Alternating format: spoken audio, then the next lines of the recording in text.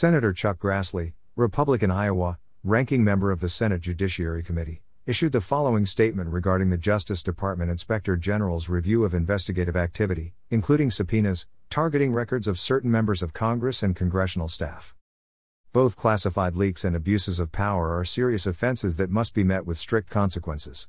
We know that the Justice Department is capable of abusing its power, as it did when it secretly spied on and ran intelligence operations against the Trump campaign.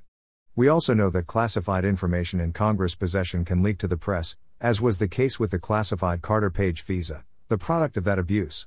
We do not know whether the effort to investigate such leaks was another example of an abuse of power by the Justice Department. Investigations into members of Congress and staff are nothing new, especially for classified leaks. The Justice Department has specific procedures for such sensitive investigations, and the Inspector General is already working to determine if they were followed.